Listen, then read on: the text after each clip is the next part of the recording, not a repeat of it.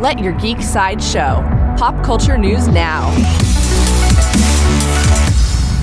Hey, this is Kitty, and here are your daily geek headlines. In Disney Park news, Good Morning America has revealed that the highly anticipated Toy Story Land at Walt Disney World in Orlando will open to the public on June 30th this summer. Disneyland Resort in California will also debut Pixar Pier on June 23rd, replacing the existing Paradise Pier and featuring a new Incredibles-themed roller coaster.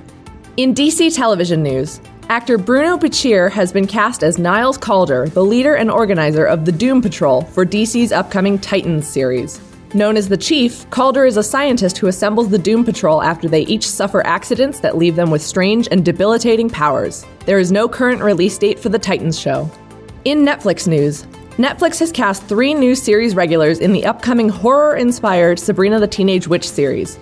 Actress Michelle Gomez will play Mary Wardell, a teacher who becomes possessed by a devil. Actor Chance Perdomo will play Ambrose Spellman, Sabrina's warlock cousin from England. Actress Lucy Davis will play Sabrina's aunt, Hilda Spellman. In Game of Thrones news, author George R.R. Martin has confirmed that a new Game of Thrones book will be releasing in 2018, although it's not what fans expected. While the long-awaited Winds of Winter will most likely not be finished this year, fans can expect the first volume of a new Westerosi compendium called Fire and Blood by the end of 2018. In upcoming movie news, actor Arnold Schwarzenegger has joined the cast of the upcoming Kung Fury movie, joining Michael Fassbender and David Hasselhoff.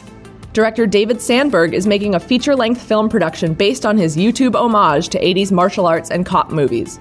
Kung Fury is aiming for a 2018 release.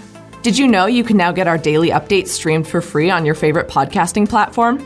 Now there are even more ways to let your geek side show. This has been your Daily Geek Headlines Update. For more ad-free pop culture news and content, visit geeksideshow.com. Thank you for listening, and don't forget to let your geek side show.